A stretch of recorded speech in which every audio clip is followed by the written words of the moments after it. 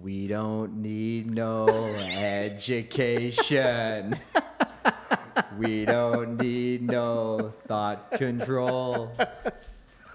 No dark sarcasm in the classroom. Teachers, leave them kids alone. Yeah, I love this. Wait. Hey, Manny, leave those millennials alone. I love it. All in all, it's another brick in the wall. I love it. I love it. We were a little surprised because we just did that one. Oh, but we did a different version. So Marcelino was here and he was just in here and he did the Portuguese version of that okay. one. So no, but that's totally a great one, man. No, that's I totally had to freestyle at the end. That was Mark from Craigmhor, Yes. right? Craigmhor Construction. Yeah. Instagram handle is Craigmhor_construction. Website is craigmhor.ca. What are we going to talk about today? Manny, leave those millennials alone. I can't. So actually, like a goal I kind of want to set out for this thing is to persuade anybody that's on the fence about getting into the trade and maybe give some hope to some of the apprentices that have kind of been beaten down in the industry a little bit and just kind of be like, okay, you know what, like here's a couple avenues. So we're going to talk a little bit about apprenticeship. We're going to talk about education. That's Nice. kind of like where we're going to go with this. I think maybe to give you like a little bit of background on myself. Whoa. Don't jump the gun just yet. We got some housekeeping to do. A little bit of housekeeping first, but this is going to be an exciting podcast. We've always wanted to tackle this. Sure. I know you reached out to me and then I suggested it, and then I was like, let's talk about this. I really want to talk about it. Carlito. It's history. No. Oh, we're doing something different. jazzed about I the know song. what we're doing. All right, somebody at this table Someone doesn't forgot show to up. say hello to Mark Thank you very much. from Skylux. And Mark, we just want to do a little shout out because Mark brought a bottle of wine for you. Yeah, You also brought bottles of wine for us and also some stogies. Oh, nice fat I'm like, stogies. and any other future guests that are coming, we welcome any gifts at all. No, but this is the first person that actually gave Mark something very generous. This is amazing. It's great. Yeah. So, Mark, thank you very much. Skylux, guys, give him a holler, call him up. I actually just called him up for a job. So, it just at Skylux Roofing, you'll find him. He's taking care of all kinds of cladding. He lets us record our podcast in the nice Commercial little and break room. residential. It's great. So, we want to thank him very much. And, Mark, there's a nice bottle of wine for you waiting when you come in the morning. Don't drink it in the morning. All right, let's get back to the other Mark at the table. But first, we want to do... History with Manny. Yeah, it's a well-oiled It was a little machine premature now. earlier. Yes. I want to ask Mark and Carlito, who made the very first pneumatic nailer? I want to say Bosch did. I want to say Bosch Stitch. No, it's got to be Black & Decker. It is none of the brands that you guys would be familiar with. It was a manufacturing company, 1862. Wow. Doying Manufacturing Company developed the very first stationary machine that fed and drove bulk nails. The whole idea was to do multiple headed nailing machines for production of pallets, crating, and other wood products. It took another 100 years before it actually got into the mainstream. And that was the very first one was in Robbinsdale, Minnesota, handheld bulk nailer. That's where it started. Take a guess on where the very first nailer got used and on what item of history back in the 1940s. This is a big something. Does it have anything to do with alcohol? No. Oh, yeah. Well, he did. Cases of alcohol? Sure. He was a very eccentric billionaire. Would he have been a billionaire at the time? Probably. I'm going to get to it. The Spruce Goose. Howard Hughes. He used a pneumatic nailer to build that plane. Wow. And that was... History with Manny. I thought you were going to take it a complete. You know what? I thought for sure this nailer was going to space. No, that's the drill from last How time, big man. was that thing? Think about how it's big, probably the size of a forklift. It was probably like a guy was like cranking it, and steam coming out, and it was like poof, almost throwing the nail right through the wood. Could you imagine if you hopped into the DeLorean and then got into our dime here right now? Oh, wow. It'd be Poor like, guy. wow, I'm taking one of these back with me. Forget the skate. Forget the hoverboard. Imagine how advanced you'd be if you brought the gas like past load. It'd be like, oh my god, what is this magic? That was pretty cool, Manny. You like that one? Yeah. That was a good one? That was good. So let's get on with the show. Yeah, so a little bit of background on me. I decided to become a bricklayer when I was 16. Wow. Like 16. How? What happened? A little bit of family history. S.H. Dello block used to be out on Mavis. My great-grandfather, it was a big block plant. A lot of family members went through there. One of my cousins is actually still doing stonemasonry today. Skipped a generation, and then basically from there, my dad told me stories about this big, powerful man, barrel chest, straight back, carrying the hod. His dad, he used to like build a wall. His dad would come over, kick it down, like build it again, like, you know, and I like this guy It already. kind of ended up with like a fist fight where he was just like, I'm just gonna do this on my own. And then, you know, next thing you know, he's building these foundations in a day. He's keeping 4 laborers going. The guy was he was a machine, 1,000 blocks a day, and they were like the like man-made blocks, not like the clave we have today. The with, really like, coarse ones. yeah, and get this, he made the blocks himself. So there was no clay. Yeah, so get this. He would mix the concrete, have the form, pour it in the form, and then what he would do is he would take those blocks and then build the foundation. That's crazy. So this Wow. is so the guy was like doing it start to finish. And then what happened is builders started coming around and they started to say, hey, listen, like, can you do this for me?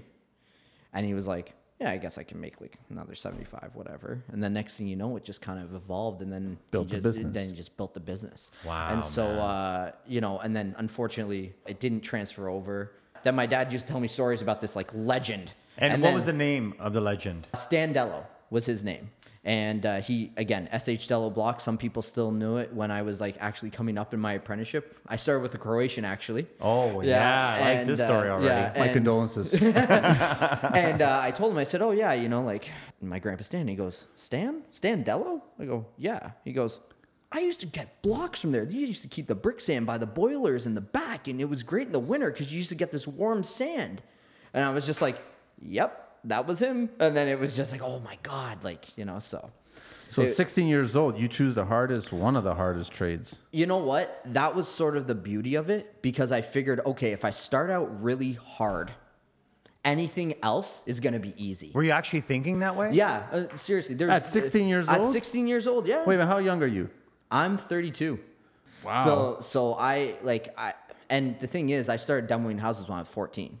It was kind of a combination. A buddy of mine, his dad had a general contracting company, and he basically said, "Hey, you want to make some cash?" I said, "Sure." Went over to this elderly lady's house. Literally, we picked up a couch, moved it 3 times, only to move it back to the original thing. Got in the car. I said, "That wasn't much." Guy handed me $50 cash, and I was like 14, and I'm looking at this going, Oh, that's "What a lot is-" of money. I was like, "Yeah." I was like, "What is this?" That's Goes, a lot of "That's money. construction." And at that, I was like, "Oh, okay. There's something here." And then it was crazy. Like literally after that, I think that was more handyman than it was construction. Yeah. I don't know if it was construction. I just kind of Because handymen do make a lot of money. Well, they make fun of them, but they make a lot of money. It's the honey-do list guys, right? right. Anyways, next thing you know, my buddy's like, "Hey, you want another job?" I was like, "Yeah, I want another job." Next thing you know, we're swinging hammers, we're taking out houses.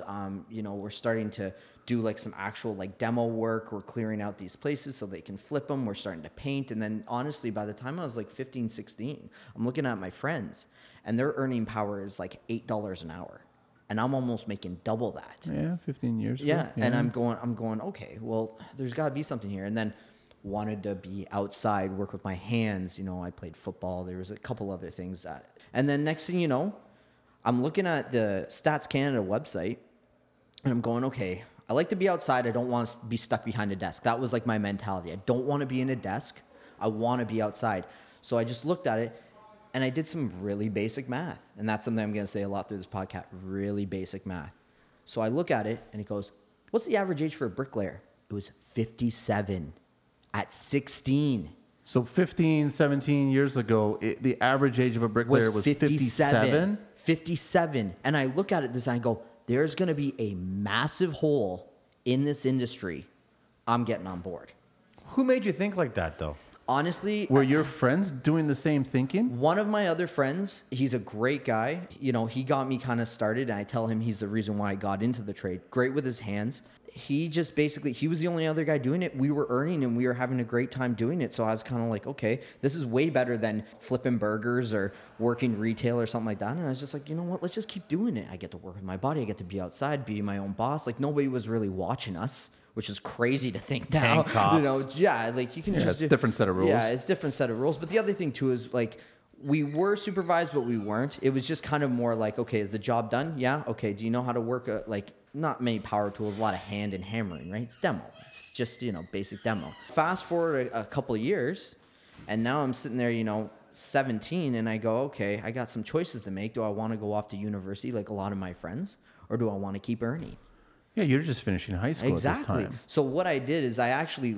Wait a second, I was just starting high school. Yeah. So I got out of there. Growing up in Oakville, you're kind of, go to university, do all this type of stuff. I just kind of said, you know what, I'm not going to do that. There's a hole here in this industry. I'm going to try to look for that. I'm going to exploit that. I'm just going to move in that direction. I'm going to see where this goes. And the next thing you know, there was a program that came up through OYAP. Basically, they said, we frame houses. You want to come frame? It was for Sundial Homes at 17. So what I did is I actually left my school, went to the other one, and they were the only ones offering it at this time. And I was in there with like guys that had no idea what they were doing. And I was in there also with guys that had been doing the same thing as me. They'd been framing houses. They'd been doing but honestly, there was 18 people in the class. That was it. They gave us our safety. That's a big classroom, man. Yeah. They gave us our safety training. They gave us our working at heights. They gave us our WMIS, made sure we were all up to date. And then we went to the site. And it was like a bunch of 17-year-old kids with our tool belts and our First time on a site. Yeah. And, well, not me, but some of them. Yeah. And then basically just, okay, here are the blueprints, frame it up, square. There was a teacher there kind of overseeing it, making sure that we were doing somewhat of a good job. And then every once in a while, guys would drive by in the subdivision. Like if their guy was like a production framer, he'd say, okay, I'll help you, but I need one of your guys. And he'd take one of the kids over. I like that program. And then what would end up happening is the guy would then end up working with him. And then, a drywaller might pick you up or something like that. Now me, going after the masonry field, they couldn't find anybody in that subdivision at that time because we were at the framing stages, right? So all the houses are getting framed, and we're also going into November, December. So everybody's going to, masonry doesn't do so well. So they found this Croatian guy. I like this already. And basically, I went there, and the guy was like, okay. He kind of looked at me, whatever. And he just basically said, okay, do this, mix mud. And I'd mix like a little bit of mud. And then I just was on the shovel mixing mud, making sure that the guy was supplied with stone.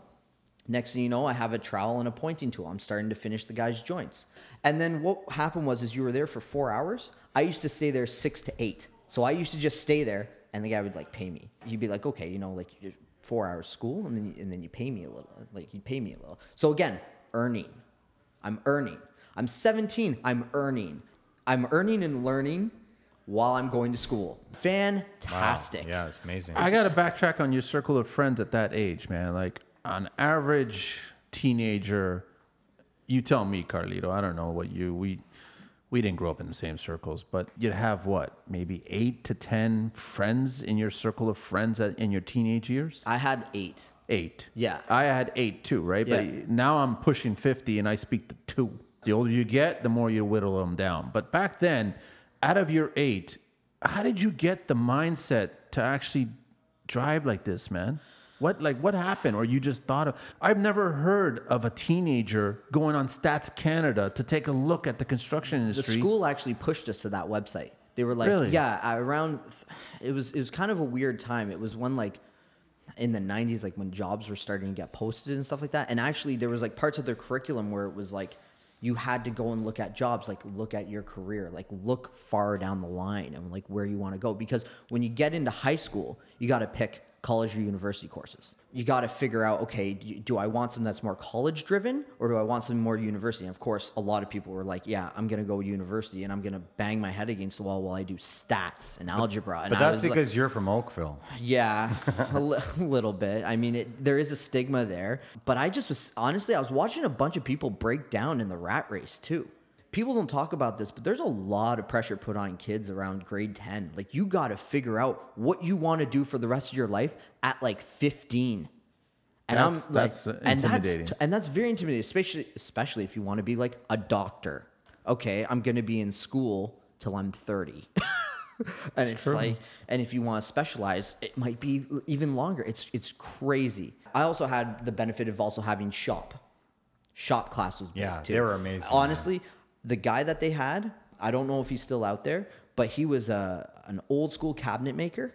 By the way, do you know what the hours are needed for a cabinet maker's apprenticeship? I have no idea. 9,000 hours. So they're 2,000 more than a framer. Is that right? Yeah, 9,000. But when you look, they're like one of the highest.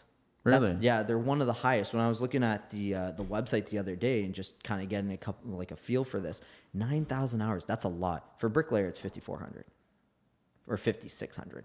It's comparable, right? So, anyways, this guy was really, really good. And he used to go out to all these other shops and get us like the good wood and make us inlay all this stuff. And we used to do some really high-end products. And he also used to grade with calipers. That was the other thing. If you were out, that's a 30-second. That's pretty funny. That's pretty nuts because that's only a machine shop. Yeah, exactly. But the guy was like, a 30-second eighth. It's not really playing that well. We all know how you're I telling feel me about he's that. using micrometer on wood. Yeah. So but you know what? He was. I like him. But he was setting the standard. That's the thing is he was trying to say like you can't just come into this shop and just fuck around or whatever and just think you're gonna make it through. Like this isn't for dumb people. Like cabinetry is an art. Like you should learn and you should respect this. 100%, exactly right. So at this point, nobody's taught you anything. No, You've only absorbed. I've only absorbed and I've only watched kind of what's happening around me in my environment. And then honestly, this is what happened. 18 hit. I geared up with the guy that took me from the OYAT program. We were geared up for the summer. I slugged 2,000 brick, not kidding you, up 40 feet of scaffold by myself with brick tongs on planks. No rope, no bucket, That was no different pulley. times, man. Listen. It's When only you 15 listen. A lot I'm of telling things you, have changed. the Croatian was gone, but he had a Portuguese guy, fantastic at what he did, but just a rough guy. And he would Did just you hear be that? The Croatian was gone, and you had the Portuguese He would guy. be screaming at the top, and unfortunately, he had a little bit of a drinking issue too. I was just And about. it's just, I was just about to say that. the beer at lunch, and he's kind of looking at me, and I'm just going like, man, like. I'm scared for my safety here. Brick's gonna fall off this, and you know what? So, anyways, I carted for what did I do? I did 2,000 bricks up the scaffold, like lift by lift. I'm 18 at the time. I don't know any better. I don't know efficiency at this. I just know, okay, go until something breaks, basically. Wow. And then It's true, though. I mean, I'm a kid. I'm trying to put my best foot forward, and I'm also thinking like I'm making maybe 15, 20 an hour now. Like things are gonna be good. This type of thing. After slugging that, we go to a block job. Slug another 2,000 block. Get my first 8-inch, 12-inch, 10s. 10s. Slugging. Like, They're- again, they're heavy. Yeah. Get my first paycheck. It's like $250. What? Where did it all go? I go, hey, what's going on here? And next thing you know, the guy says, well, I called the office down there, the apprenticeship office, and they said to start you at minimum wage. And I went 17 years ago, minimum wage would have been. like $8. Not even. I don't think. Like eight or seven. And I said, Ouch. I said, no, that doesn't seem right. So I actually called the office and I said, hey, what's going on here? And she said, this is honest to God, her response to me. She goes, well, we generally start all our apprentices at $8 an hour. I said, listen, I hate to say this, but I've been in the industry. I know going rate for start is generally around 12, 15. 12 I would take because I'm learning, right? 15 is what I make demoing houses on the side, you know what I mean? And not slugging all these units. And she says, I figured compared to a mechanic, a mason's job can't be as hard as a mechanic. So therefore, we started you lower. And he told me that he would actually give you $1 more.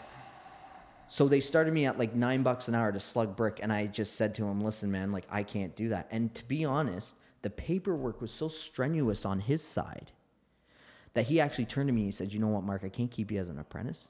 He goes, but if you want to come work for me and not be an apprentice, he's like, I'll pay you. Like, I'll pay you what you're worth. What is the rule on the apprenticeship? So when you got the lead, you're in the program, you got to do your 5,400 hours? Yeah, basically what they do is they sign you up for the College of Board and Trade, Okay. which is actually, we'll get into this a little bit, but that's actually going away right now. The Ministry of Labor is going to be taking it over. Oh, that's going to be really interesting. Yeah, and we'll talk about that a little bit. But so anyways, at that point, but what you need in order to get your apprenticeship is you need a Red Seal Mason to sign off on your hours. Or a Red Seal carpenter to sign off on your hours. Sober? Yes. Okay. Yeah. And the other thing too is like, How many are there? I don't know. And the other thing too is like the College of Board of Trade wanted like a 1-to-1 ratio. But to be honest, the College of Board of Trade, I saw my guy once, signed me up, gave me a little ticket with a number, and disappeared. I never seen him again. I never liked that 1-to-1. No, and the thing is, how are you supposed to do that as a company? I mean, You are can't. you made of gold? No, you like, can't. No, you can't. You can't operate that way. There's no way. So anyways, at 18, I lost my job. The guy basically called me up one day. He says, Mark, I was a great worker. I'm telling you, like, put it in. He was like, can't keep you. Paperwork's too much. Because basically, when you sign up an apprentice, you can't see it with my hands, but I'm doing about 16 inches here. That's how much paperwork you get for an apprentice. Are you kidding me? It's crazy. What's all this paper? Like, who's it? What forms? It's like, you know, taxation because they want to know what the company makes. The other thing too is there's grants and incentives, but a lot of people look at it and they go, oh, you know, the government's going to take 30%. I don't have to pay that 30%. You have to pay the 30% and then the government reimburses you. It's kind of a backwards kind of way of doing it. Like there's no real incentive. So now this is going back to like when I was 18. Long story short, didn't work out with him. So my parents, I was kind of in a little bit of a lull and they kind of saw me dip down because like my hopes and dreams have been crushed. This is what I wanted for 2 years. And I finally found something and I was like really, really gung-ho. And I'm so passionate about my trade. Like I love it. I love it. I'd say like a mason's like my hobby. My business is like my job. That's kind of the way I look at it. That's a great way to look at it. No, it's honestly, I love it that much. Fast forward, my parents kind of did some research. Said there's a college program out in Algonquin that does heritage masonry. Are you interested? I said yes. I just said, you know what? Yes, let's just do it, right? And they said, okay, fine. So I went out there for a year, basically packed my stuff, went out there, did the orientation. Within a month, I was in the program. Like I had no like aspirations of going to college. I was just going to work with this guy, get my apprenticeship, you know, and just do all that. No, I wasn't going to go to college. Went to college. Went there, don't know anybody. We're getting guys from Sudbury, Timmins, Innisfil, a lot of these small towns. They tend to be a little bit rough characters. I'm also 18. Rough character. I'm also 18 at this point. Can't drink. Can't go out with the boys. Can't associate. And then legally, you mean? Yeah. And so, anyways, I'm renting a house with these 3 guys. There's another masonry guy there, and then a heritage carpenter. And we're basically just like 3 guys have a house, and it's just mayhem. People are coming over late. They're a few years older than you. Yeah, a few years older than me. And so I'm basically sitting there. Okay, you know, what do we do? So in that course, though, we learned archways. We learned like historical aspects of a home. We learned architecture. We did hand drafting. There was like historical lime mortars. We actually did like a kiln burn where you actually burn off limestone and basically it takes the carbon out and it's like moon rock. You can pick up a massive thing like this, but then you add water and it slakes the lime, and then that's what they use for heritage mixes. Bunch of curriculum. It was very intense. Started out with 43 guys, 18 graduated. Yeah, we've heard this. Yes. Yeah, it's a hard course. It's a very hard course, and here's the reason why. Math. Basic math. Yeah. Trig. Oh, it's not basic Trig. math. It is basic math because when I went through high school, if you take the college program, it's basically that. So that's why it's so important for people to get into the trades early. Because if you do that, all your learning is fresh. You still have a mind that's absorbing a lot. You haven't come into that like sort of like stale-mindedness where you're not taking stuff in and you're able to learn better. So get in while you're young. Or what you've learned you can use. Yeah. Exactly. And you can see why it all works. Got out of the program, geared up with a really big union company down in the city. Did a ton of historical work downtown. So you were unionized for a while. I was unionized for about 6 years. With who? It was like a flip-flop. So I was with the local 2 and then I was with the local 598.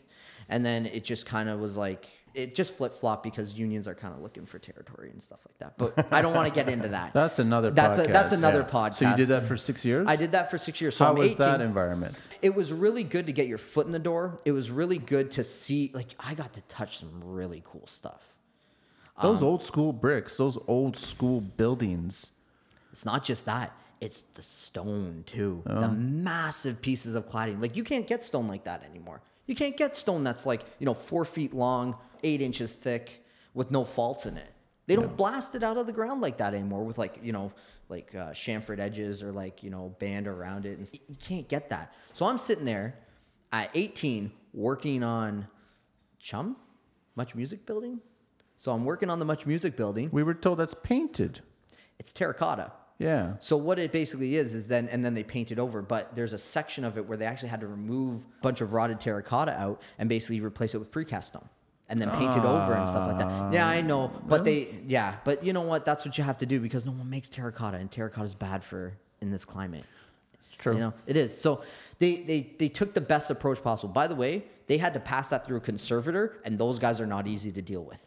Like, those guys want it done originally. If they could have reproduced the terracotta, they would have. It's just... Are these guys from local? No, they're not. They're a private company that come around and basically take a look at it. So they're useless, basically. That's basically what it is. So, if you're not local, you don't understand our climate, our seasons, the buildings here. You should have a local person paying attention. like, I mean, it'll be like a certain, like, I can't speak to, like, you know, who really, like, polices them or something like that. But I do know, like, there's a few firms that deal with it. And then they are from Toronto or, like, you know, outlying areas and stuff like that. And they basically come in and they'll say, okay, this is what we'd like to see happen. But it might not always happen because it might not be possible. Because recreating some of the stone and brick, it's like, difficult. you can't get it. Yeah. Some of the stuff you got to get from England. You know, when we were doing St. Mike's, we were basically, all the bricks that had to get replaced came from England. They got shipped. It's big money on projects. Well, Canada is part of the Commonwealth. And technically speaking, we are British. I'm just saying it out there. Look at your money. Did you say brickish? We're brickish.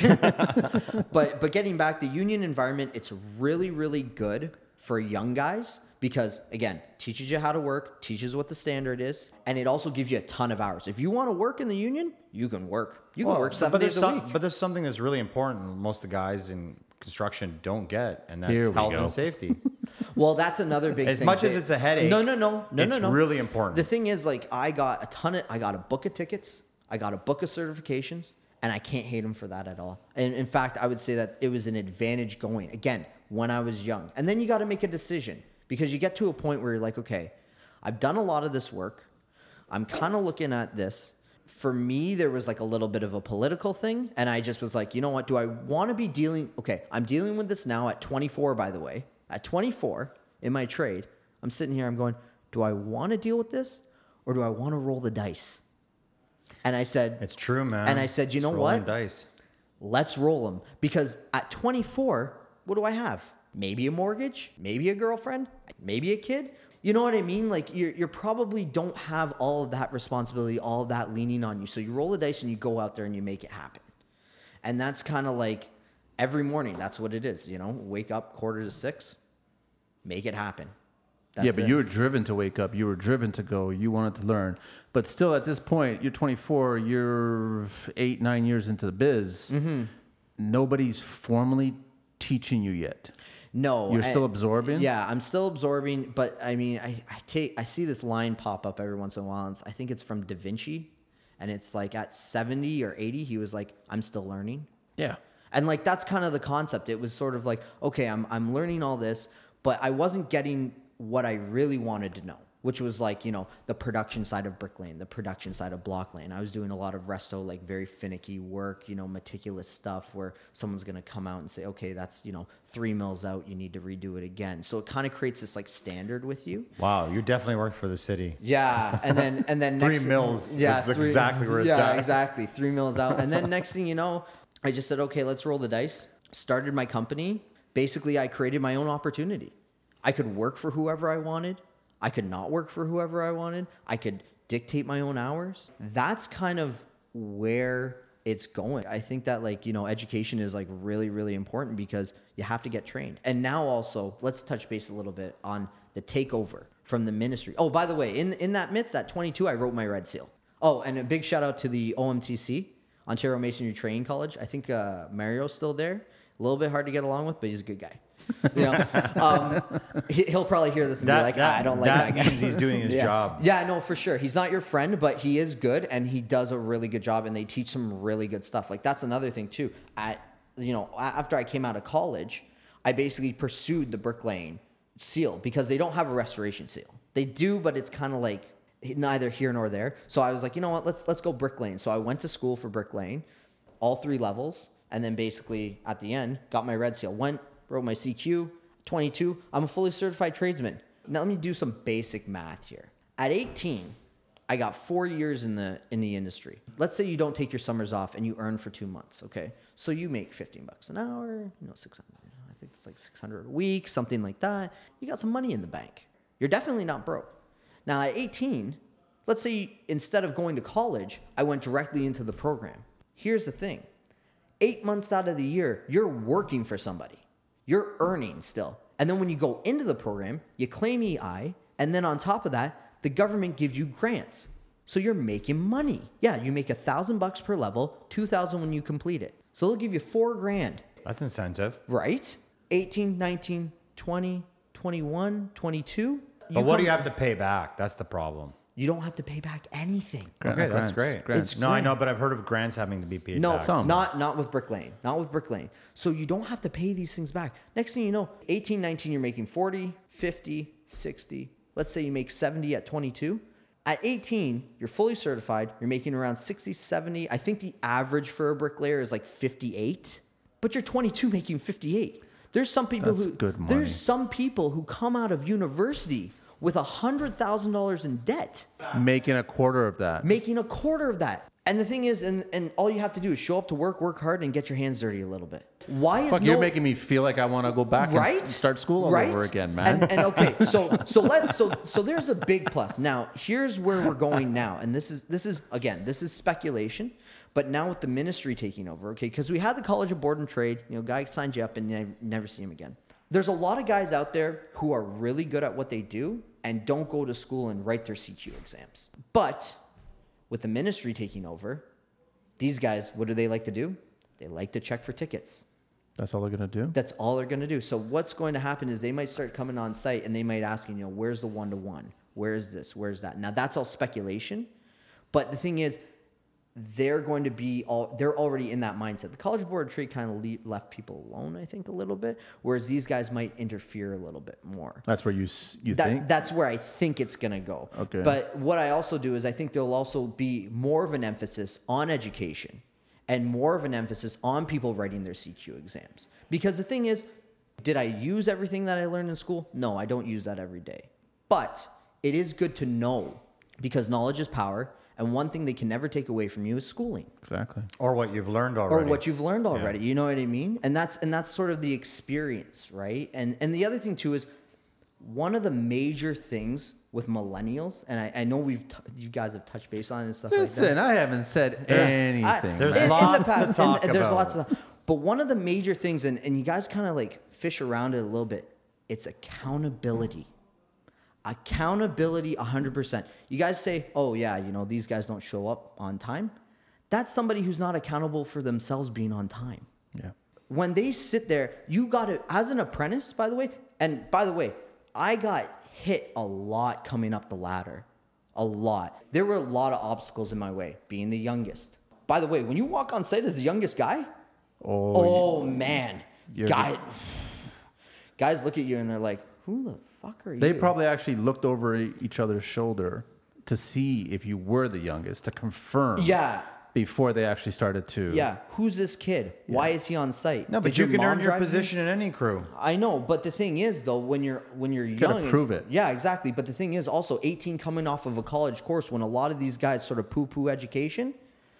Like these guys look at you and they're like, okay, we're gonna make this guy bleed. Like that's what we're gonna do, because it is that sort of mentality. But I'm saying we're getting away from that.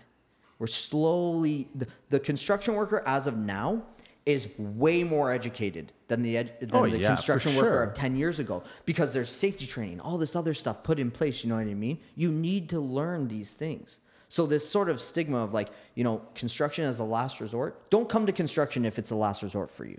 No, but it's always going to be that way, though. I know, but the thing... No, that's the general consensus. That's where we get handymen You get from. the other people that have their $100,000 in debt because they went for whatever, CPA. They went to all these medical, lawyer, all this other shit. They still look at us like we're beneath them.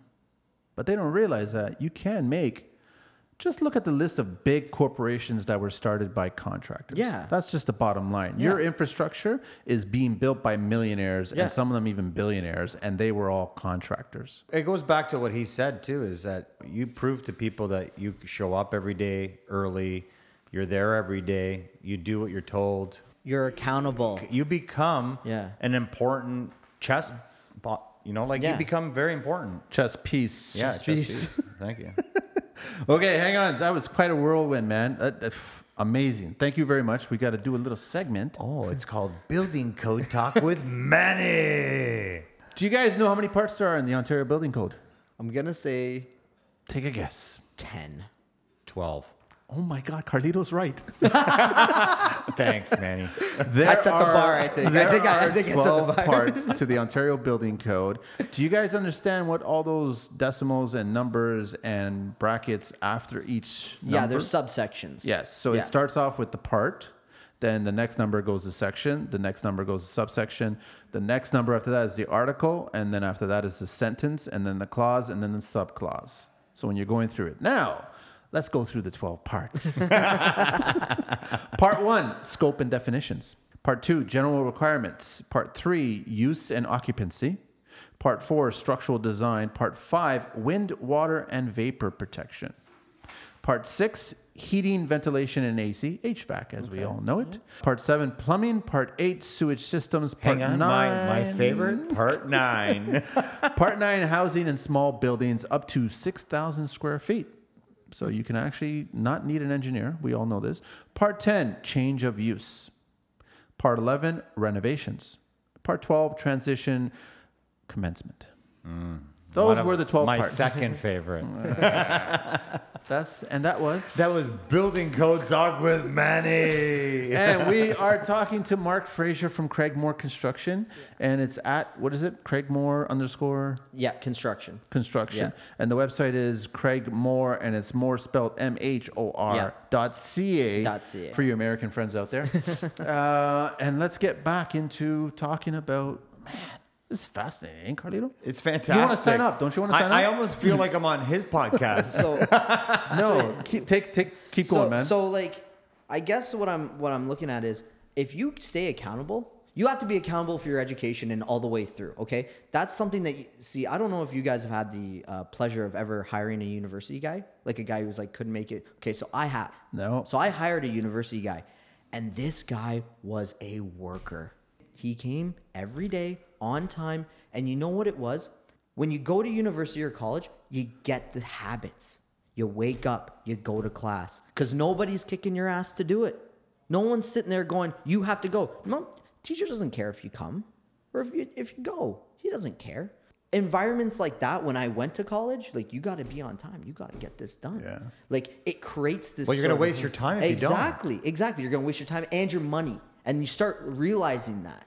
So that's what I'm saying. Like, a lot of young guys right now, you know, you got to be accountable. Show up on time. It's the simplest thing. Be early. If you always show up, you're never going to be out of a job. It's missed opportunities. It's a huge missed opportunity. Well, there's a lot of importance that, like, I never went to college and never went to university, but I went to military police school. I picked up habits early in the morning, work, shut up, do it, accomplish it, and then play. I learned that, and it became a habit. And then you hold yourself accountable. And then you start realizing, like, that's another thing with apprentices that are coming up right now. And this is kind of a shout out to the guys that might be stuck in sort of a toxic kind of apprenticeship where they don't think they're learning. I love that you said that. Yeah, Toxic is because, definitely you know, the word. no, listen, if a client comes up to you guys and starts just yelling at you and giving you all kinds of shit, depending on who they are and where you are in the relationship, because you're businessmen, you'll probably take it and be like, okay, you know, like whatever, and you'll try to calm down the situation because you guys are entrepreneurs. And the other thing too is you probably have a lot more to lose on the back end by losing your shit. If you're an apprentice and you're getting abused by your boss and you're not doing what you want to be doing, there is opportunity out there. Be accountable for your own education in this trade. If he's only got you pulling wires and you want to be doing like outlets or something like that, go find another company that does that. But that's something that I wish I did when I was an apprentice. Is I wish I bounced around a little bit more, because what happens is then you have this broad spectrum of education, and then you become these sort of legendary tradesmen that people talk about because you've seen it, you've done it. The younger you are that you can do it, the more experience you gain on that, and then the better you are as a tradesman going forward. Yeah. That's just how it should be. I mean, I'm sitting here now, 32. I got 14 years experience. Do I know it all? No, I don't know it all. But I know a little bit. And I could probably look at something and go, like I can look at a wall and probably go, okay, that's double wide brick.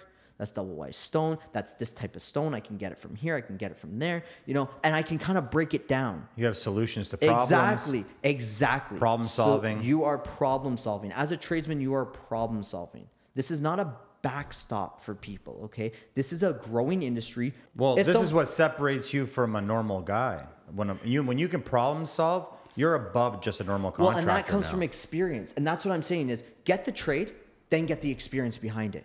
The only person that's in charge of that is you. You as the apprentice. If you're not liking the situation that you're in, trust me, you can throw a stone right now. You can find work. How many guys do you know that out of this whole COVID thing stopped working? Nobody did. Nobody. Everybody was still working. I know a lot of people that did. I know a couple guys, but what I'm saying is let's say renovation. But they were smart. They saved their money. No, they refocused. They had a nest. They refocused. That's all they did. Me and Manny have been talking. A lot of guys have thought out their life and their new direction. This has been a real restart for a lot of people that life's important and it's short. Enjoy it. Mark, you realize that you're an anomaly, right? I'm just saying. I look at myself in the mirror and I go, yeah, I'm not. No, really. I'm just like, okay. You must be Croatian. I've met all the guys at those ages. I've met those guys at the 18s, the 20s, the 30s. They're driven by Tinder. They're driven by other shit. They're driven by social. No, you're right. They're not driven. And what I get from you is that you're looking at, okay, you wake up, you go to the job site, and you look at the opportunities behind that job site and that day and the work involved and who I could sponge off of somebody and what I could learn from this person. And you're right. There's work everywhere for everybody if you want it. But I think that the majority of guys your age, your situation, are not taking advantage of what you did. So to branch off that point, I'm hearing what you're saying. What has happened though, and it starts at a lower level. Let's go back a little bit to the high schools. High school, I had shop class. Yeah. I had the sundial program that I could draw off of. Now, there's no shop class. We're not getting these kids at a young age. Also, did you know this? Everybody passes. Yeah, everybody passes. Now, I don't want. That's another podcast. Does everyone get a gold star? Yeah, but what I'm saying is these guys basically do not get a chance to fail. And I got this saying. It's great. Early success is a bad teacher. Yeah. So what I'm sitting is you got to fail. You got to do this. But the thing is, we also have to get these guys in at a young age. 16 to 18, you don't really know what you want. If you do, fantastic. Take that torch and run as far as you can. Be the best. Every day, wake up, grind it out. You know, if you want to be a pro athlete, go be a pro athlete. And that's something that, you know, I can thank my parents for, is they basically said, we don't care what you do as long as you're the best at it. As long as you just get up in the morning, you go and you be the best at it. I was sort of, you know, nurtured in that environment. I got to ask, what's your background? Guess. It's not Croatian. No. Okay, ready for this? Well, it's bricks, stone, so it's got to be Irish, No. Scottish? No. Scottish, yeah. The other part is East Indian. East Indian? way. Yeah. Grandfather straight out of Calcutta. Oh, wow. No Yeah. way. Yeah. I never thought that. So, yeah. So people look at me and they think, you know, I'm Portuguese, Italian, Croatian, you know. And I kind of run with it sometimes. I have worked with Portuguese. I picked up a couple words here and there.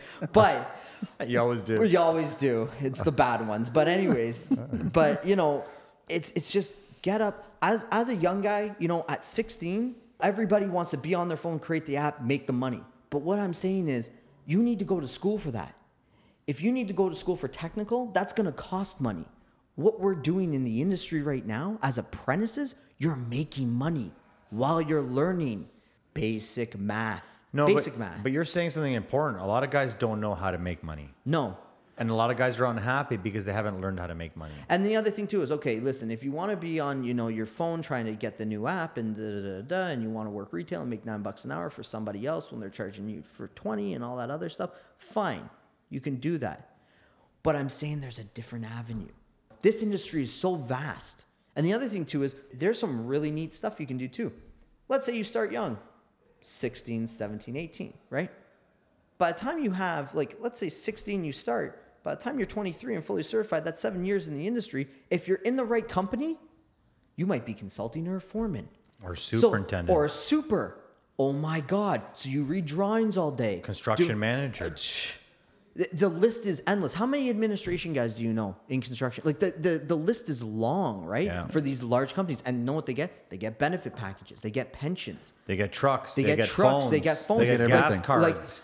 This is just like They don't have to work hard. It's fantastic. Now that's if you go that way. Now here's the benefit and of being an entrepreneur. Something I realized very quickly when the COVID thing happened. And by the way, it did affect our business. We were on a really large job. I had a bunch of material tied up. And then all of a sudden, the lockdown hit. And they said, you're going to be in plain sight of the bylaw.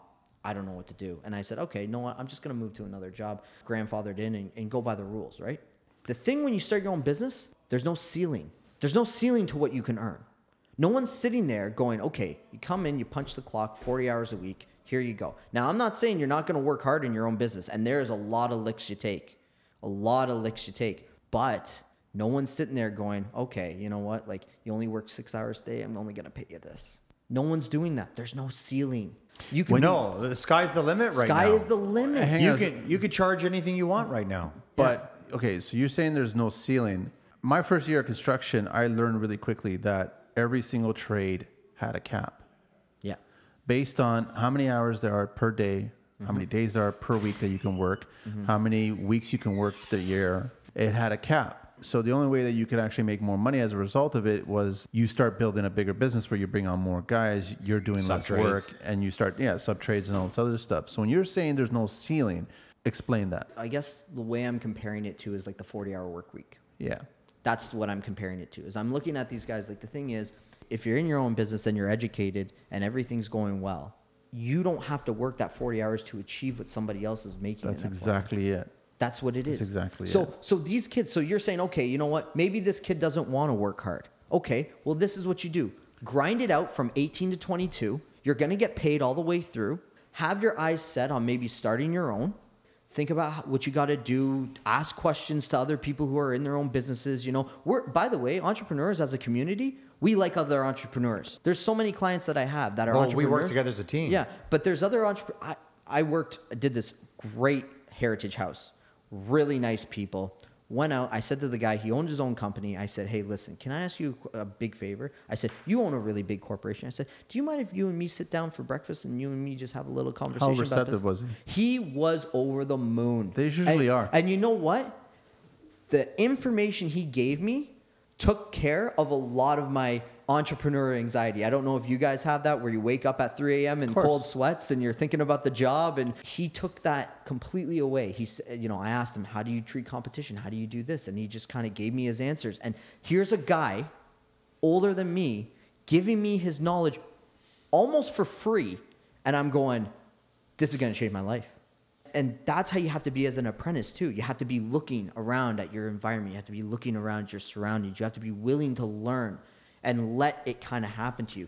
You're going to take a lot of stuff early on. You're going to take the abuse. You're going to do that. But some guys also have great apprentices and don't take abuse. I'm just giving like worst case scenario here. There's some guys that, they've done carpentry. They've done that. They've gotten on with really good crews. They've learned really good stuff. And then it's like they've had a great relationship. But those guys are earning money. A lot of kids these days are like, how am I going to afford a house? How am I going to do this? It's kind of like their fate is already set. Yeah. And they're kind of missing the point. And I'm just saying this apprenticeship, the way that it's geared, is it's geared for you to earn, learn how to work, and make money while getting educated. There is nothing out there right now that does that. Every day in construction is an apprenticeship. Yes. Everything we 100%. do is an apprenticeship. Yeah. If you really pay attention to it all. Well, the other day we did a really, really small job. Banged out a bunch of brick, did like some parging. We used a new product. We got educated on the new product. We said, okay, that's a rapid set. We need to kind of load it up that way. Yeah, we need to go. And then the other thing too is when we were finishing it, we're like, okay, we got to finish it that way. Exactly like you're saying. It's that Da Vinci thing. At 70, he's going, I'm still learning. If you keep that going forward, that's the other thing. Apprenticeship does gear you towards that as well. It gears you towards learning. You start thinking. Yeah, you start thinking, okay, you know what? Like my schooling has taught me this, but this guy kind of does it this way. It's more efficient. Okay, I'm going to switch and kind of move this around. And then you build yourself. It's People are like, I want to find myself. Find yourself in construction. It's such a therapeutic thing. You get to work outside. You're not in an office. You'll have days of stress. You'll have days of leisure. You'll have days where you earn, and you'll have days where like you won't. I'm sure, Mark, you figured out that if you can make the same amount of money in 25 hours as you were in 40-hour weeks, yeah, that's what you're working on. Oh, yeah. And all these trades out there, because I get a lot of phone calls and DMs from guys asking me, what else can I do? Because they honestly feel that there is a ceiling, but I agree with you. There isn't a ceiling. There's not. No, there the isn't. moment that you realize that you could make the same amount of money in a shorter period of time, that's when you start realizing that there's huge opportunities here. I really want to say this because this is what changed my life and everything I do, not just construction. You can use it in anything in life. When I was young, I started working early, 13. I had to work hard. I told you I went to school, worked midnights. I was always working. I would go to my friends' fathers that were millionaires at the time, and I'd say, how'd you make your first million? And this isn't my personal time. This isn't in my work time. I'm with my friends hanging out at their house, and while my friends go to the bathroom or do something, I go up to their father or their mother, and I say, how'd you make your first million? And I would ask that question all the time. What I learned from all of them that were multimillionaires or millionaires or just really well off is, and this is what changed me in my life. It wasn't about what I was doing in life. It was about my attitude was towards money. I learned how to make $2,000 and I was stuck at $2,000 and I couldn't break $2,000. Then I read a book. It taught me how to make $3,000. And then I read another magazine and talked to another person. I started making $5,000 a month. Then I learned how to make 10. But the trick to it is once you learn to make 2, 3, 5, or 10, you never lose that. You could go bankrupt, you could start over again, and you will always know how to make $10,000 a month. Because you learned it's education, they can't take it from you. That's right. They can't take what you've learned. Because you said learn like 20 times in that thing. Yeah. You know what I do with people who are more successful than me? This is what I do. I turn to them and I go, I ask them, what do you read? They always tell me, and you know what? It's just learning. But the thing is, if you're a young person, if you're, like you said, if you're trying to reinvent yourself, you've just woken up and realized, oh, this company doesn't actually really need me right now. Okay? I want to reinvent myself. I'm telling you, this is a way you can earn and educate. This does not exist anywhere else. Only in construction. Apprenticeship, it's the way to go. Get your seals. Get your training. The thing is, these days, Get them young. Get them young. The OYAP program, I don't know where it's at right now. It kind of seems like it's on life support. I'd really like to see that come back. I'd really like to see the younger generations kind of, getting back into the shop. It's a huge liability for high schools and stuff like that to take on. It shouldn't be. Has the trade, the brick trade, gotten worse since you got into it or better? Looking at it then, have you looked at Stats Canada? Is it still 57? I haven't looked. Personally, I haven't looked at it, but I'll tell you what I have been on the receiving end of. This is really funny. You'll get a kick out of this. We were working for a client periodically, and then all of a sudden, he disappeared. I was like, okay, whatever. It happens. It happens. He just kind of like the Pink went Panther. away. Yeah, he just went away, and we were just like, okay. And it didn't really phase us any. Like he was doing some money with us, but not like a whole where I'm like, oh, where is this guy? Calls me up this year. Goes, Hey, Mark, how's it going? It's Lou, it's this guy from wherever. And I said, okay. I said, how's it going? He's like, good. You still doing the thing? Still doing the brick thing? I said, yeah. He goes, oh, okay. Well, I called you because you're in my Rolodex, and I've called everybody else, and they're either retired or dead. I'm not making this up. I'm not making this up. That is exactly what he said. By the way, Manny might not know what that is because he has a computer, but I have one of those. I know what a Rolodex is, man. But literally, he's like, I found You're the only one. Yeah. He was like, out of like, the 5 or 6 guys that I called, you're the one that picked up and everybody else is getting out of it, man. And I was like, it's happening. I was like, it's finally happening. I've waited and it's happening. No, but you built a name for yourself. Yeah, and then you've impressed people along the way, and people remember that. Really short story. We did this work for the guy yesterday. Actually, this is crazy. Sent me an email at 9:00 at night. He actually said that the work was so good, he actually tipped me. Believe it or not. And he that said, doesn't happen. I got a tip this week. Like it hardly ever happens. And the guy, not that tip, not Manny's tip. What was it? Don't look in the sun directly. I don't want to take the black light. That was the Cherie school. So, but anyways, he was like, yeah, I'll write your review. I'll do this. I'll do that. And he was like, yeah, I'm really happy with her. Now, here's just a little bit of education for the clients. If you think the guy has done a good or exceptional job, please compliment your tradesmen, compliment your contractors. Just say, hey, It's hard. good. I know it's hard. Yeah, but I know you know it's what hard. your compliment is? You get the next job. You get their friend's job. You get their brother's job. You get their mother's job. That's a compliment, and you need to look and you need to see that. But the thing is, it means so much to me. I now have steam for the rest of the summer, just based on that one guy's thing. pat on the back. It was a small job, but now I can mentally. I'm like the next job. I'm like, we got this. We got this. Yeah, we but got do this, the same on the job site too. I do the same for all my sub trades. I always thank my guys for their hard work. So I always do. I'll walk by and I'll just say like that looks amazing. How man. many guys do you have working for you right now? One guy that's working with me full time, and I got another guy that comes in part time. And Is that because he shows up part time, like in the afternoon? Well, we kind of worked it out. You know, we're at a growing stage in our company. I'm looking to get actually one more guy in. These are full-time. younger guys or your age, older? Around my age. One Okay. guy's older, and then one guy's around my age. And basically, you know, again, they show up. I've worked with them before. I like their work. It's good. But the other thing too is one thing that we do, not a lot of masonry companies do. We take the small stuff. So I'll say, the other day when you mentioned, you were talking about some clients and stuff like that, and you were saying, I couldn't find anybody to bang on a lintel and throw it back in. Yeah. I was licking my chops. I was literally, Carlito, call me. I will come down. I will do it. And the thing is, I have your card now. Yeah. and Why do you like those little jobs? Okay. Cash flow, turnover. They're It's fast. they're fast. You go in, you're out, you're done. If you know what to look for, with the experience I've had, Efficiency. you're efficient at it. You know, the thing is, what we do that's a little bit differently than other masonry companies, because I consider myself like new age. A lot of we still have hand chisels and we still chisel stone by hand and all that type of stuff. We do things like pre-mixed mortar. The reason for that, I don't have to dump sand and a bunch of cement on someone's driveway and then worry about cleaning it up or if it rains and spilling over, okay? On top of that, it's made and proportioned in a lab. It has the right PSI, and I never have to worry about inconsistencies in a mix. I show up, I add water, mix it, done. It's in the wall. I know what it's going to be.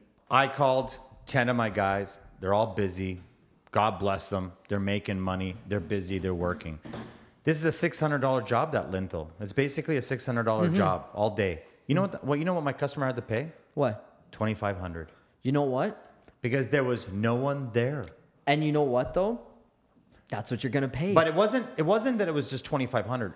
I knew who I was getting, and it was worth $2,500. But let me ask you because it this was question, there, headache-free. Carlito. It's worth $2,500. It was totally worth $2,500. $2,500. It got done. It got done right, and I don't have to look back. And Was that a lintel or a lintel? lintel? there's There was a soup involved along the way.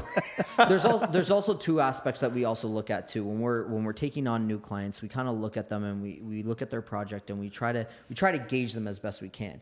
And then, you know, if they want to shop us, they can shop us. One of the things that I do is sometimes I look at it and I go, you know, we're going to do this. We're going to do this for you. It's generally not something we do because it is small. But you know what? Here's my card. Write us a review. Give our card to one other person. That's it. How receptive are they then? Huge. Really? Because not only are they getting the job done, which they probably can't find anybody for, now it's like, okay, you know, how much does it cost them to hand out my card? Nothing. Zero. Nothing. And guess what I get to do? Extend out my business. And that $500 job hits a $1,000 job. Do I really care about not making the other $500? Missed opportunities, man. Look at all the missed opportunities. Look at your environment. Look at what's happening. We actually don't work a lot in Hamilton, believe it or not. Where do you mostly work? Where we work is Burlington, Oakville, Toronto, Vaughan. We go out to Vaughan. We get a lot of work with Vaughan. I try to get stuff close to home, and it's just like, you know, everybody's calling me, oh, hey, listen, can you come take a look at this? And the thing is, there's showcase pieces that I see. We just restored a wall from 1932 last year. Completely, it collapsed out. We redid it in block, reinforced it, poured the slab, did the drainage, everything. Then we reclaimed all the stone, put it back into the wall, and then redid her whole paving up front. The house is huge. We did the chimney. Now we're going back and we're doing the pool stones. They have work for years. And we're just so happy to work with them. They're great clients. We love working with them. They're super nice. And you know what? Like there's a relation, there's a rapport there. And I really, that's what I enjoy doing now. I love my trade, but now, like I said, my trade is my hobby. My business is my job. So now, after being educated in school, coming out, owning my own business, now I'm an entrepreneur. I love building relationships. I love finding contractors that show up, that do good work. I follow up with clients. If a client asks me, hey, listen, do you have somebody for this? I'll say yes. I'll go, I'll look for them. Don't want points. I just want the connection. I want a guy that does good work to make sure they're happy. Because you know what? If I do that, they're going to give me the next job. But you know what's more important than all of what you're saying? It's not about taking the job, starting the job, doing the job. It's finishing the job. Yep. Nobody finishes the jobs. Yeah.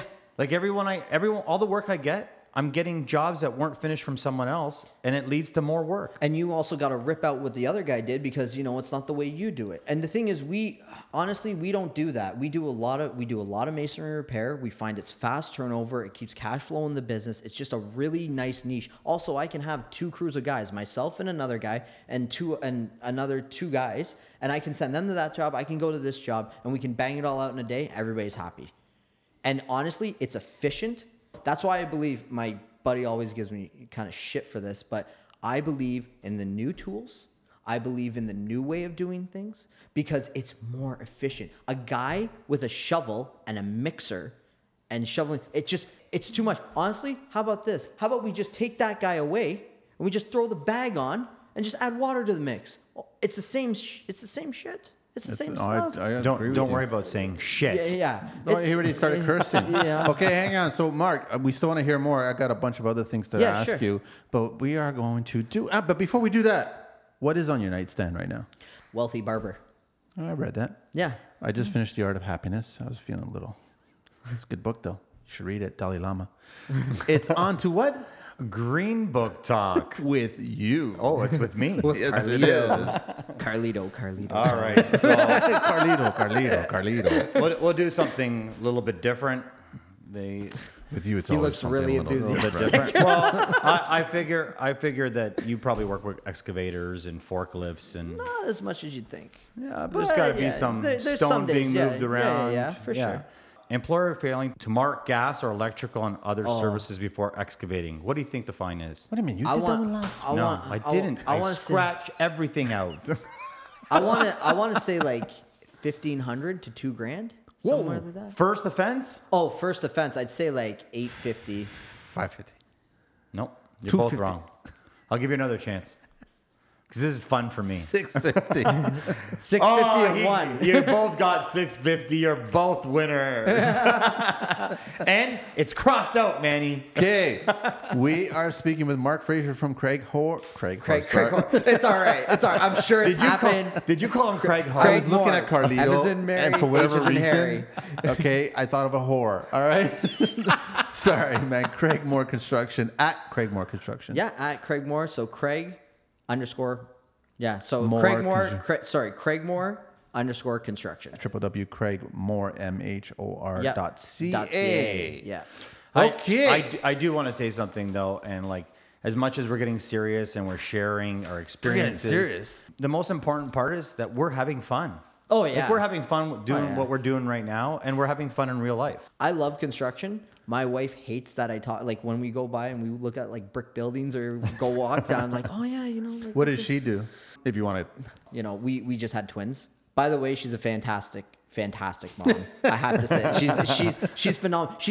We've been dealing with this with like almost little to no support for the last like 3.5. They're like 3.5 months old. yeah, Like, because you they're guys are on your own. Everybody yeah, exactly. So she actually she's really good with admin and like just like taking that on. So you know she kind of watches the website and social media posts and just kind of takes care of that. I want to integrate her more into the business because I think that's going to sort of bond us together more like as a couple. But I won't get into, that's a different podcast. That's a well, completely relationship different therapy podcast. with I Manny. have written down here. At first, we were charging you $86 an hour for therapy, but because you're family now, we'll bring it down to $68. Okay, because that brings up. I want to ask you, Mark. Okay, so where's the next 10 years? Where's the next 15 years? Because obviously you've already thought about it. Yeah. So like what I would love to do is I would love to, there's a couple things. One is I'd like to continue to chug my business along in the way that is. I'd like to broaden the spectrum a little bit to get more clients, to get more steady clients, like clients that just call us up and we just want you to do this. We know you do good work. Just keep on doing it. And that's happening. So that's good. I think I would like to do some sort of a charity project at some point. I'd like to do like a Habitat for Humanity, go over to Haiti, build some schools, do that type of thing. You have twins. You're not doing that. I know.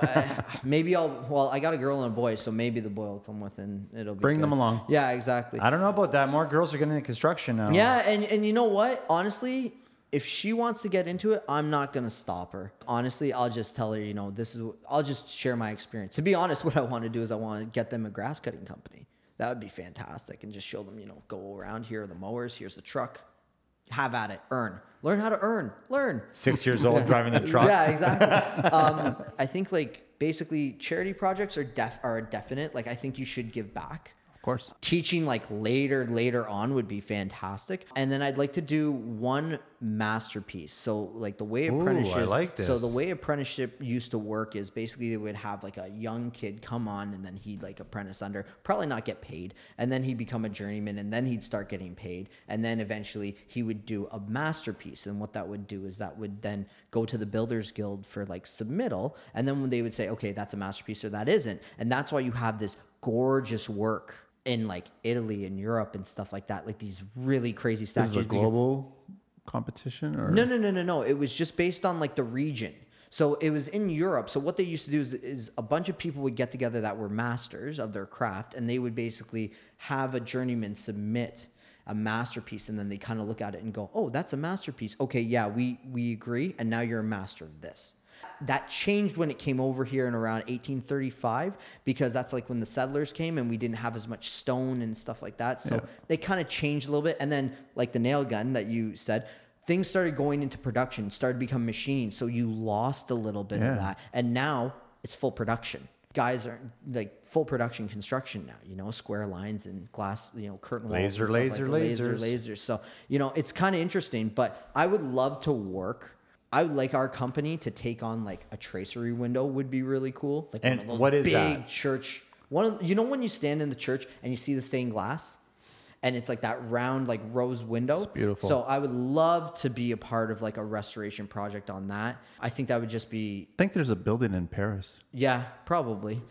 I have There's some a lot of I have buildings some in stained Paris. glass at my house if you want to restore. I've been a part of those projects and I've done that work before, but I think I would just absorb it more as a tradesman, and I just want to continue to learn. I also really want to get on. I think me personally is when the company makes money and I'm losing it, not losing it, but just I guess a little bit later on in my life, it's I'd love to get on with somebody who just does granite work or something like that, just to again keep me sharp, see how they do it, learn. Continue to learn, because the one thing that people forget is it's journeyman, not stop man. You know what I mean? You're on a journey. You're going forward. And the thing is, the construction industry right now, there's a lot of safety. It's a good time to get into it. There's a lot of emphasis on that. People are getting injured less, and we're really trying to, force that on people before we do anything else.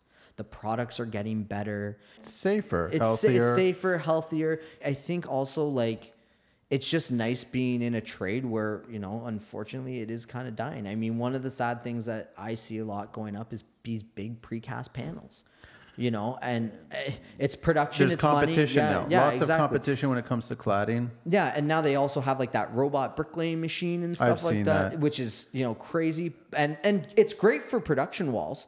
You don't burn out your masons. I'm not Yeah, saying but you can't find bricklayers anymore. that's one thing, but the other thing too is that thing can't do an arch or a chase. No. It can't do a jog in a wall. But it can do it it straight. eventually will be able to. Maybe. But the other thing too is then it comes into the repair. Because the thing is, you're not going to set that thing up to just repair one brick. No. Again, that's the niche we've found. That's where we're going, because it's just one of those things that you can't find anybody. Are you familiar with Maintenance. King's Masonry? With who? King's Masonry? King's Masonry, the actual product? No, King's Masonry, the yard, the stone. Up in North Really? Brampton. I haven't been there yet, but actually we use King's product though. We use only I that. was actually there, and the reason I was there for another project, and they actually have limestone pillars and stone from all over the world, and it's not just veneers, it's actual solid pieces. And I would love for somebody in Toronto to actually build a proper Toronto or brownstone home with actual pillars, arch, proper stone, lintels and everything like that, man. I would love to see. Nobody does that. No, you mean stone lintel? Yeah, stone. Yeah. An actual solid, like the same way that you were talking about earlier on, where you're facing it the proper way, you're doing the reveal, all that shit. I would love to see that. I would love to someone pull, because you're right. Most of the time, bring me the large panels, bring me this material, bring me that veneer material, bring me some sort of siding wood or something. I've seen a couple homes in one of the areas that we work in where they do these massive erections of like full on limestone, the pillars like you're talking about. Yeah. Thanks, Carlito. We almost need a red light here. That's Carlito's 2 cents. So erection means something else. Yeah. Okay. But you know what? It's one of these things that if we don't do arches will die out. If we don't do carving will die out. I love arches. I love carving. I love arches too. I love them too. And the thing is, there's a difference between a good arch and a bad arch. Oh, yeah. There's production arches, and then there's like really nice arches. There sure is. You know what I mean? Like we did a custom fireplace for a client where they put a fire bowl inside, and I had to do a moon, like a window kind of thing. So I remember I was sitting there and I laid it all out in my shop, and I had like the lines all drawn, and I did the math, and I'm sitting there and I'm like, okay. And then I laid it all out, and it was laid out in my shop before I shipped it there. And I was like, this is cool. I really like this, because it was like I got to make something. It's a one of a kind. It looks fantastic. The client was over the moon with it, and I got to use all the knowledge that I had to just make this thing. That's really rewarding. Is that where you used your schooling? Tons. Like I went back to books and I looked at the arch. Like I did all the calculations and I went, okay, it's going to be this to this. Took it down to the millimeter and I grinded here and I grinded there. It wasn't just like, okay, 4 inch, just throw it in if the joint varies. No, because this guy, apparently later on I found out, this is the guy that if something was wrong, he was going to tell you. And when I was done, he was like, that was really good. And I was like, awesome. And I had no idea this was like the guy that if you were going to be off, this isn't the guy to be off with. Like if you're like an 8th here, 8th there, he was going to be like, that's off by an 8th. And he won't be shy about it. No, he won't be shy about it at all. And he actually tipped me at the end too. He was like, oh, here's what we owe you. And by the way, here's something for... Why the hell are all you bricklayers getting tips, man? It is hard. Like, make no mistake, it is hard work. Yeah. It is hard work. But it's all hard work. But you know what? There's something to be said when you're hot and kind of sweaty at the end of the day, and you can really look at what you did. The other thing too is, I've immortalized myself through my work at a very young age. There's buildings I've touched that will not be restored again. I'll be dead and gone by the time that happens. That drives me as well. That's another driving factor. And you just kind of find it. It's fantastic. I think you said this on another podcast. It was like, every 5 years someone thinks about redoing their kitchen. You know what I mean? It's kind of like you can put in all this tile work and get all this, but then someone's going to come and... But the brick will always be there for generations or generations, man. And if you do historical restoration, there's a good chance that only that time, like they won't touch it for another 50, 60 years. And that's just fantastic. I can't believe how many podcasts you've been listening to. I got to watch what I say. You know what? I wrote that down. I wanted to say thanks for listening to that. Oh, of course. Like, I mean, you got to be prepared. You got to be prepared. I do like arches, but I'm going to jab at the Portuguese, okay? I don't like the reverse arches that are the railings, and then they put the little half moon railing inside them.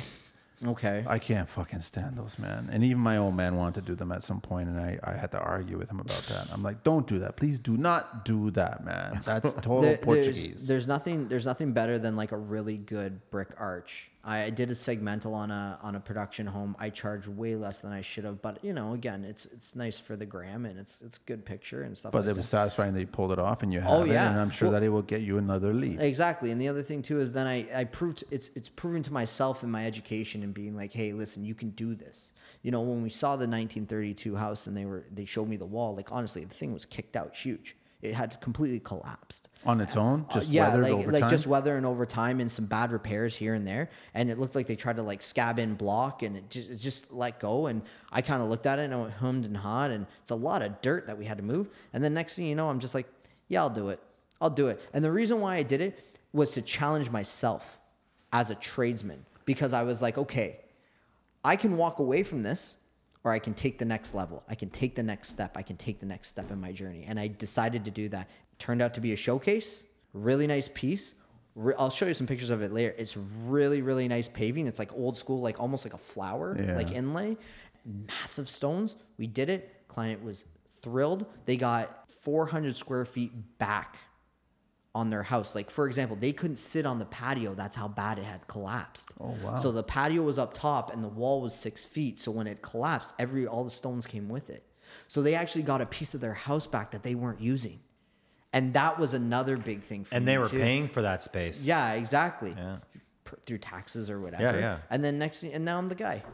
And then they, I like No, that. it's true. And now I'm the guy. I'm the guy. They call you. And that's, But that's important. And in every trade, you can be that guy or that girl that makes the difference. well, it's funny where I am at in my career now. Another thing that I would like to do is mentor younger guys coming up. Like if anybody wants to reach out to me and like ask me questions or say, this is the problem, please do, because I want to share my experience. I want the trade to go forward. I want people to get involved in this industry. I really think there's a lot of potential. I want it to go forward. There was a young guy who called me. I met him just randomly at like a social event or whatever. Next thing you know, he called me up. He says, hey, listen, I said, I got this job. I don't really want it because, I'm efficient at this, but I'm not efficient at that. And I said, and you look like you'd be efficient at that. And I really don't want to get my guys with shovels and start doing it by hand. I said, because we have a lot of other projects and I don't want to overextend myself to the client and then not show up. I said, okay, fine. And I said, how's business going? He kind of, hey, this, not so good, COVID, this and that. And I said, okay. He told me he was doing a job and now he calls me all the time and he asked me for my advice. And now I'm at the mentoring role, which I really enjoy. And he asked me, he says, I'm doing all this extra stuff. What should I do? And I said, okay, how much do you generally charge? He gave me the price. I said, okay, this is what you do. I said, it wasn't on the original scope. He goes, no. I go, this person's giving you how many jobs? He goes, this. I said, okay, this is what you do. You half it. You tell them, this is what I generally charge, but I'm going to give you this. But here are my cards. I want one reference.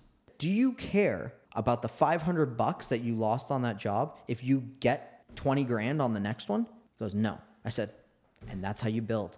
Keep building that. Keep going forward and just keep doing that. Follow up with your clients. They haven't written you the review. Hey, listen, I was just wondering, it takes them nothing. Make a joke of it. Make a joke out of it. Just be light about it. And you know what? I guarantee two things will happen. Either one, they'll call you and they'll say, there was a little like whatever. And as a tradesman with integrity, you'll go and you'll fix it. And they'll be like, wow, that guy's great. Like, we really like that guy. Or they'll be like, hey, actually, you know what? Someone called me and I lost your card. And actually, I'm glad you're calling me because now I can give you their information. It just keeps on broadening. I just recently talked to someone really close to me that's brought me a lot of business.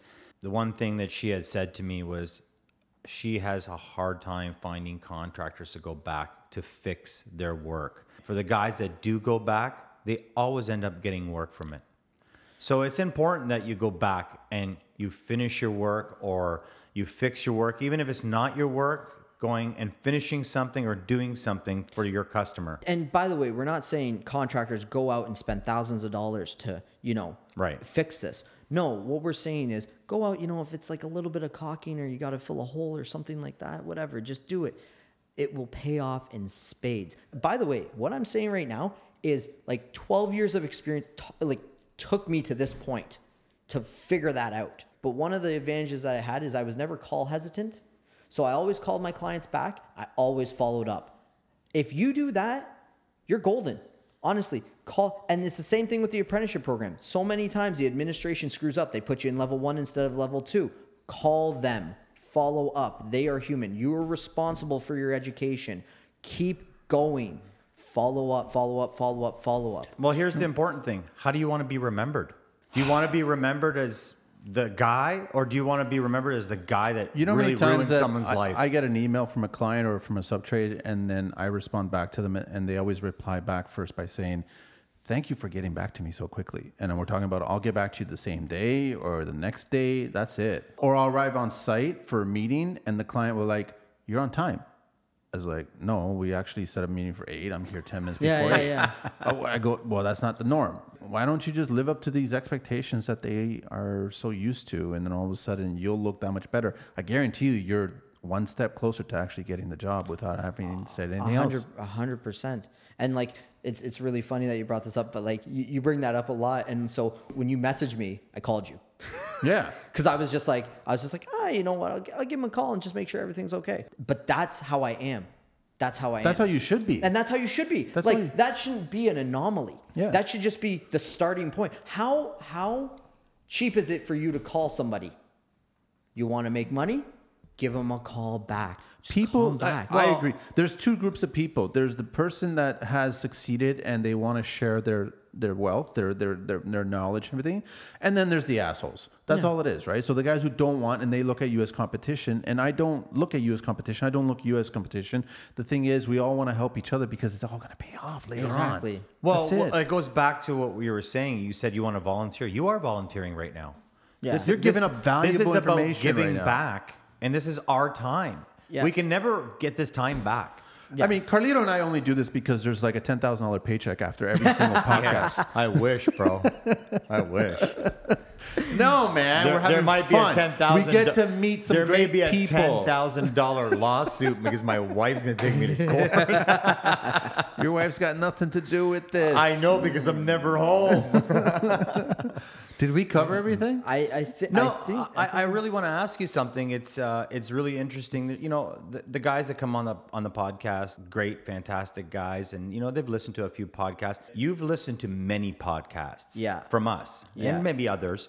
What do you feel that we haven't touched on, or that we need to address that we haven't already? We've got a slate set up already, but there's always going to be more topics to talk. What do you feel like that we're maybe missing? You know, listening to it, you always feel like there's something. So this is the thing, and this is something I had to kind of come about. Entrepreneurship in construction, talking to your peers about the problems that you face, because there's a lot of guys like being an entrepreneur. You are always all out. You are putting it all on the line.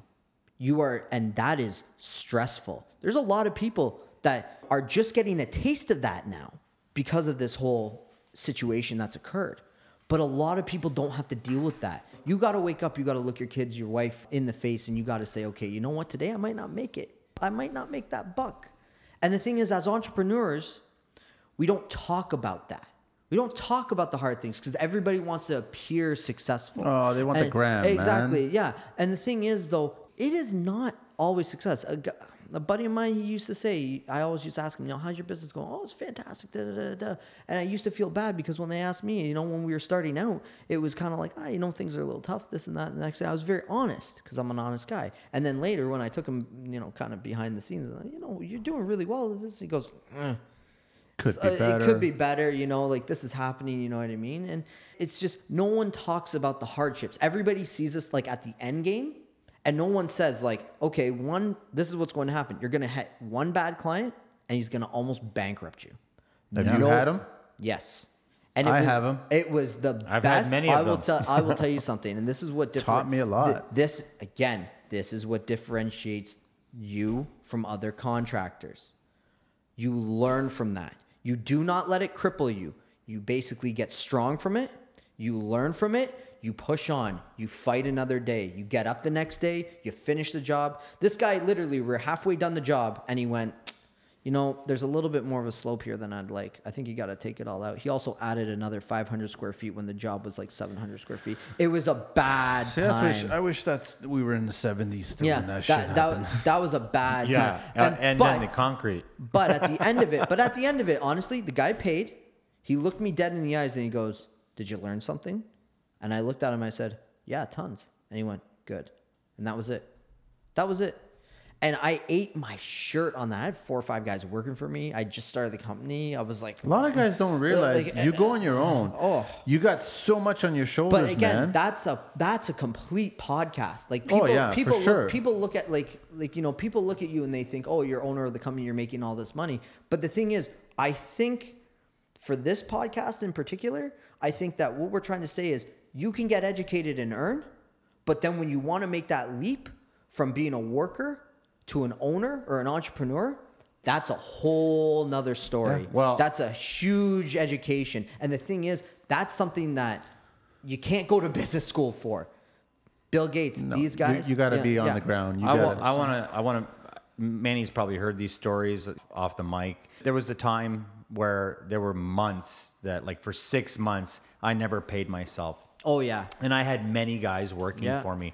And I made sure that those guys had their money every week because I didn't want to lose them. Those were guys that were unreplaceable. I worked for 6 months one time without one paycheck. I just carried the company. And what they didn't know was they would just come to work in the morning and they'd go home at night. I had to take a bouncing job to feed myself and to do what I had to do for my family. And I'd work all night into the morning to save my business. And it took months and months. And you know, what I learned in those months was when it gets real tough and you're not making money, put a smile on and just do your best. That's when you turn it on. That's when you give it everything. And even though you're not making a penny, you give it everything and you will pull through. And I think like this kind of mirrors what we're saying. So we're saying at the beginning stages, you're an apprentice, you can earn money, you can get through this, you can come out of school without any debt, making a pretty decent wage. Yeah. And then you can think about owning your own, which will be its own set of problems, but it's on that path. And the thing is, what's the difference between the guy who's trying to hit the app and the guy who's running his own construction site? I'll tell you this, there's a lot of guys trying to make an app. There's not a lot of guys trying to get into construction. True. There's something even more exciting about doing your own entrepreneurship. Before you even realize it, you know, you start with $100 in a pickup truck. That's my old story. I heard from the guys that I said, how'd you make your first million? Everyone always said, pickup truck and $100. That was the beginning of all the stories to all these millionaires. And eventually, before you even know it, you're a running business, successful. You got a couple trucks, you got a couple guys, you're doing well, and there's work coming in. You don't even have to market yourself when you built a good name for yourself. My dad does this analogy. He says, you know, it's like the line at the X. You go forward, you look back, and then you realize how far that you've actually come. It's kind of talking about all the other topics. There was a couple of guys that reached out to me from Maple Leaf Construction, and I told you about this, Carlito. Yeah. So these two kids, I call them kids. You guys are all kids to me, man. One guy's been in construction longer than the other guy. They're two partners. One guy compliments the other guy. Like one guy's really good on the paper. One guy's really good on the job site, right? They came up with this employee guideline. They actually sat down and came up with these 9 pages of how they want to run their business, and they're going to share this with, they've been sharing it with their employees, and we're going to have them on the podcast in about 4 weeks, 5 weeks or so. I'm blown away that these guys are doing that. And you're right. Like what you're doing and what these guys are doing, all these other guys are paying attention. That gone are the days that construction is not that fallback job. It's a full-blown career. Or that hidden secret behind the newspaper or behind the paper on the window where no one would ever teach you anything. You now have an opportunity and the tools to learn and people that are willing to give it. And everything is transferable. That's one thing we didn't touch base on. A tape is a tape is a tape. Yeah. You read a tape, you can be a carpenter, a plumber, this or that. You just know how to do it. Hanging pictures in your house, it's a breeze for me. I don't do it. Guys make money doing that. You know what? I'll stop you on that one because there's a few designers that don't know how to fucking rate a type. I do have one more question for both of you. Yeah. What makes a master? I think that old school mentality of, well, first, master electrician, master plumber, there's a equivalency test for that. I think that you can take and then you don't have to have signed off. Again, don't quote me on that. But I really do think mastership comes from continuing your journey. And I think it's something that you don't call yourself. It's something that people refer to you as. So you kind of keep this sort of humbleness about you and you keep on going forward. And then maybe your work, you'll be like, wow, that guy's a master of it. And he kind of looks at it like, I'm okay. I really do think that masters of something are humbled people. I don't believe that they're guys going around like, yeah, I'm a master carpenter, I'm a master mason. I was going to say that me personally, to me, what makes you a master is what you leave behind. Yeah. Yeah. As simple your as legacy. That. The work is what you've done and what you like how you were talking about the brick and in your lifetime, that's going to be up there. That kitchen will be replaced. That bathroom will be replaced. Everything else, but the brick will be there. Yeah. The stone will be there. Yeah. So I think what makes you a master is what you leave behind. Yeah. Yeah. And I think if you go into the workday that thinking, like, okay, yeah, I get it. It's Monday. I get it that it's another brick wall, or I get it. I totally understand all that. You could also look at it differently too, man. Yeah. What you leave behind. Yeah. For me, me saying what makes a master is definitely somebody that doesn't just do the basic job, somebody that is hungry to make it to their top, not to everyone's top, but to their best of their ability, and just keep climbing for goals. That's what I'm saying, is the mentality behind it is like, I'm still learning. Like, I'm still going through the processes. Like, I haven't evolved past this point, but my work is just evolving. But I'm just kind of evolving with it. And it's kind of like that flow that you get into. I think a lot of people get into that. And I do think that experience does speak for itself. I think eventually, you know, you get to that point if you stick it out long enough. And that's why you got to get in young. Get in young so that you can get that masterpiece when you're like, you know, 40, 50, instead of, you know, being 60, 70 on the scaffold. Like, just get in, get young, get involved.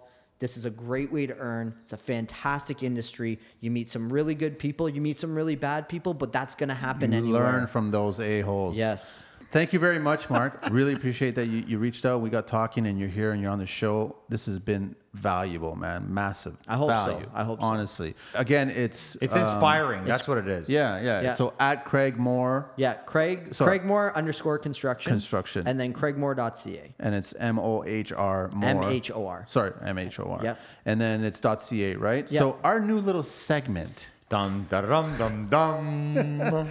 So I don't know if you're probably not familiar, and you're probably not familiar, but I was a huge fan of watching this show called Inside the Actor's Studio with James Lipton. At the end of every interview that he did, he would ask his guests 10 questions. This was based on a Bernard Prévost questionnaire, and it was actually based on a Marcel Proust questionnaire. And now I'm making it a construction life questionnaire, but I'm making it construction related. Here are the questions. What is your favorite construction word? Man, I would say chiseled. Chiseled is good. Yeah. What is your least favorite construction word? I can't say it. It is cunt. That's a construction word?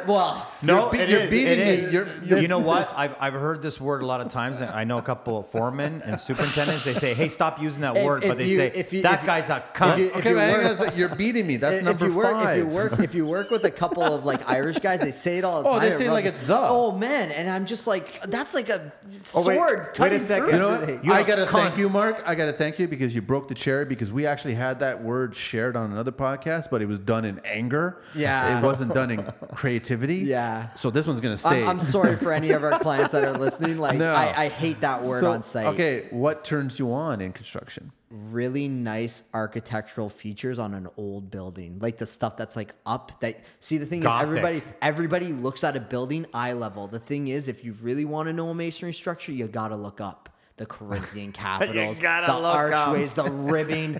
Oh man, like the gargoyles and really, really tight brickwork like that. Oh, just okay. What turns you off? He's getting turned on right now. Turn him off. What turns you off in construction? Gray Portland in a wall. It just drives me insane. Oh my god. Okay, what's your favorite curse word? Fuck. It has to be. What construction sound or noise do you love? You know what? The chipping gun isn't bad. I'll be honest. Like if someone has a chipping gun out and I hear it in the distance, I'm like, oh, I know that guy's working hard. Like I know that guy's either saying the word that I hate, the word that I love, because there's a lot of effort to hold that gun. Oh, right? I know. You're way too smart for your own good. I know. It's either he's saying the word I hate, the word I love, or and he's working hard, and I'm like, that guy's probably having maybe a shitty day. Like, what construction sound or noise do you hate? Oh man, I would have to say when a smoke alarm goes off and you're cutting with dust. That's probably like brilliant. Your heart sinks because you're going, nobody bypassed the goddamn smoke alarm. Yeah, that's pretty bad. What profession other than your own would you like to attempt? I'd say carpentry or like heritage carpentry, like timber framing or something like that. I think that would stuff? Yeah, I think that would be really cool. What profession would you not like to do? Sandblasting. Sandblasting's pretty bad. And the last question, if heaven exists, what would you like to hear God say to you when you arrive at the pearly gates? You're in. Marc, thank you very much for an amazing podcast. Wait a second. What are we going to call this? This is the Construction Life I'm writing this down right now. I'll send you this. Okay, man. so since he busted our virginity here, Yes, why don't you help yes. us create? Why don't you help us create a? What do you want us to title call for this little segment at the end? Because we've got history with Manny, we've got OBC talk with Manny, we got Green Book with Carlito. What's this? I don't know. Questions with the guest. Yeah, or like questions for contractors. Questions for contractors. Questions for How contractors. about 10 questions, like 10 commandments? Yeah, the 10 questions. Yeah, I like that. The 10 So questions. we're gonna state that now. The 10 questions. The 10 questions. 10 At the questions. very end. So once again, man, really appreciate it, Mark. No problem. Oh, wait man. a second. The 10 questions with Manny. That's good. That's good. Let's get out of here. So you can find Mark at Craigmhor _construction and www.craigmhor.ca. Yep, that's and it. you will work anywhere. Call I'll them. work You'll do anywhere. small Yeah, jobs. yeah. You'll do big jobs. Yeah. All kinds of jobs. Dude, thank you so much for being on the problem, show. man. Really appreciate it. Thank you, Carlito, guys. get us out of here. 416, come get the money. T.O., baby.